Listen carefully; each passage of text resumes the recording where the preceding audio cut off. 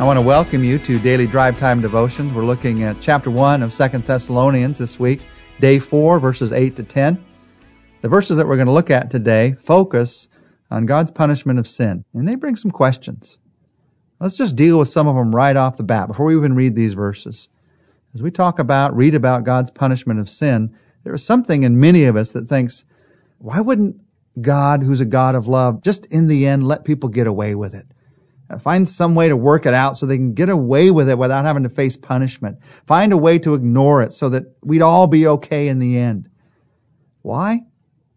Well, because God lives in the real world, and sometimes we don't. And in the real world, choices have eternal consequences. That's what God tells us. Now, I may not like that. Sometimes I don't like that. But that's the real world.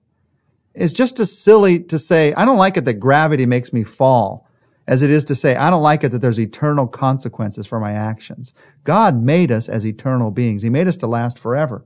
And so our choices have eternal consequences. That's the real world. And in the real world, disobeying God is the worst of sins because it leads to all other sins. That is the sin that leads to all other sins. The truth is, we don't see how bad our sin really is. None of us do. I don't. You don't. If we did, we wouldn't have any questions about this punishment of sin. Now, we do see how bad some sins are, rape or child prostitution or murder, but we don't connect that, not emotionally, not at the deepest level, with the source of all sins, ignoring God, our pride. That is the worst of sins because it has destroyed God's creation, hurt all of God's creation. So with that in mind, let me read for you verses 8 to 10 of 2 Thessalonians chapter 1. He, God, will punish those who do not know God and who do not obey the gospel of our Lord Jesus. They will be punished with everlasting destruction and shut out from the presence of the Lord and from the majesty of his power. On the day that he comes, to be glorified in his holy people and to be marveled at among those who have believed. This includes you because you believed our testimony to you. These verses speak with great clarity. God will punish, they say. God will punish those who don't know him, those who don't obey the gospel. Both of those mean the same thing. To not obey the good news of the gospel is to not know him. To not obey the good news is to reject God's offer to rescue you. That is the good news. And obedience to it is accepting the gift. God will punish those who don't know him, those who don't obey the gospel. They will be punished, God says with clarity here, with everlasting destruction, shut out from his presence. I don't like reading that. You probably don't like hearing that. But that is God's truth. He is honest with us. He tells us the truth. When will this happen? This will happen on the day that Jesus comes, on the day he comes to be glorified in his people, to be marveled at by his people. As we walk through this section today, we're doing some different kinds of Bible study this week. And today, I'd like to do what's called a topical study. In a topical study, you look in different places in the Bible about a subject. This phrase, God will punish. You look at it one place here in the Bible and you think, wow, how important an idea is this in the Bible? Is it anywhere else in the Bible? Does it get described or explained any better for me? Because it's a difficult truth for me to understand, some of us think. Some subjects bring up so many questions. We want to know what the rest of the Bible has to say about that subject. And this is one of those subjects. And that's where a topical study comes in. So I'd like to study together for the next few minutes the topic of God and punish. Now, how do you do this? You do it by taking a concordance. That's where all the words are listed according to what verse you can find them in. You can get one online, or you can get a program like Word Search. Two different ways to do that. That's one of my favorite programs, Word Search. I use it a lot in study. Or you can go online and look at one of the concordances. And you just type in God and punish, and you find all the times when the word God and punish are used in the same verse. I did that this week, and it amazed me. It amazed me that 332 verses contained the word God in some form of the word punishment in the same verse. This is no small subject in the Bible. God talks about it again and again and again. So what do we learn? As you walk through a topical study, you read the verses and you ask yourself, what do I learn about punishment? That's what I asked myself. And here's what I learned in this study this week. What do I learn about God's punishment in a topical study? Number one, I learned that it's God's to punish and not man's. In the book of Genesis 50, verse 19, Joseph told them, "Don't be afraid of me. Am I God to judge and punish you?" It is God's job to punish. It's not my job. When I try to do the punishing instead of God, I'm going to get it wrong. And when I try to rationalize the punishment of God in my mind, as if it's my job, I'm going to get it wrong. Now, this is so important, the fact that it's God's to punish, that Romans 13 tells us that when the government punishes crime, they do so as a representative of God. That God's given them the authority to do that. But really, they're exacting God's punishment upon the crime because it is God's to punish and not man's. Second thing I learned about punishment as I walked through these verses this week is God's punishment is not vindictive. It is protective. It's not vindictive. It's protective. Psalm 105 verse 14 says, God did not let anyone mistreat our people. Instead, he protected us by punishing rulers, evil rulers. And Proverbs 17:5 says, he will punish those who rejoice at others' misfortunes. It is hard for us to keep our emotions out of the equation when we think about God's punishment, as if he felt like we feel when he punishes. God does not have our emotions, obviously. His punishment is not some emotional reaction. It is a protection of the weak. It is also a protection of his own holiness.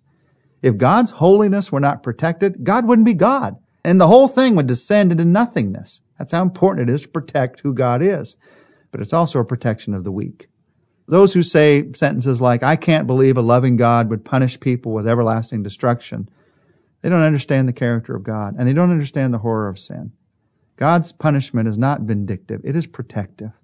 It protects those who do what is right. Number three, third thing I learned, was reminded of about punishment this week is God's punishment is not prejudiced. It is always fair. Proverbs 21:12. God is always fair. He knows what the wicked do, and he will punish them. And then over in Acts 10, verses 34 and 35, Peter began to speak, I now realize how true it is that God does not show favoritism, but accepts men from every nation who fear him and do what is right. A fourth out of 5 things I learned about punishment this week. God's punishment is not a threat. It is a warning. Listen to Romans 2, verses 5 and 6. But no, you won't listen. So you are storing up terrible punishment for yourself because of your stubbornness and refusing to turn from your sin. For there's going to come a day of judgment when God, the just judge of all the world, will judge all people according to what they've done. Jesus said this in Matthew 25:46. Then they will go away to eternal punishment, but the righteous to eternal life. God's not threatening us with punishment. He is warning us that that's where we're headed. And he's offering to rescue us in his son, Jesus Christ. That's the fifth thing to remind yourself about judgment. When it comes to judgment, it is God's to punish, not man's. God's judgment is not vindictive. It is protective. It is not prejudiced. It is fair. It is not threat. It is warning. And number 5, it is not from anger, but from love. Listen to these 2 verses from Proverbs and Romans. Proverbs 3:11. Young man, don't resent it when God chastens you and corrects you, for his punishment is proof of his love. And Romans 3, verse 25 says this, for God sent Jesus to take the punishment for our sins, to take the punishment, and to satisfy God's anger against us. We were made right with God when we believe that Jesus Christ shed his blood, sacrificing his life for us. Now, when we read words like punishment and anger, we attach our emotions to those words, and we think those are angry words.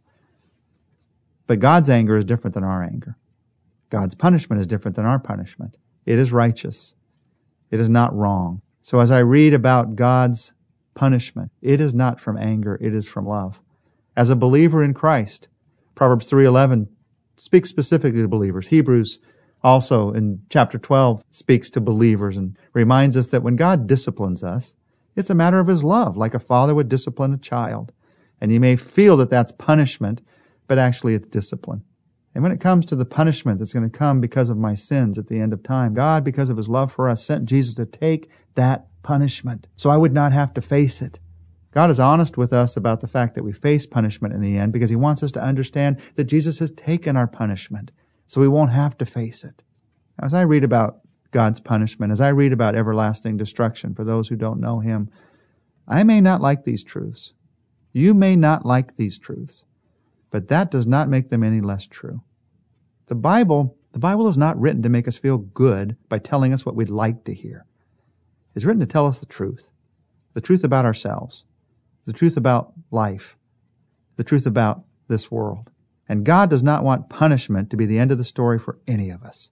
That's why He sent Jesus. He wants to make it right between us. So verse 10, that's the verse that He wants to be the end of the story. On the day, punishment's going to happen for those who don't know Him, on the day when He comes to be glorified. That's the end of the story He wants. Glorified in His holy people and to be marveled at among those who have believed.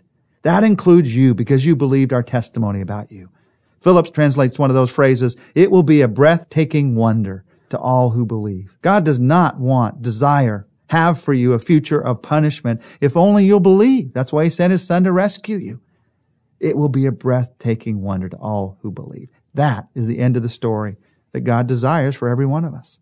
So as we pray, if you've never said to Jesus Christ, I believe, I want to look forward to that breathtaking wonder.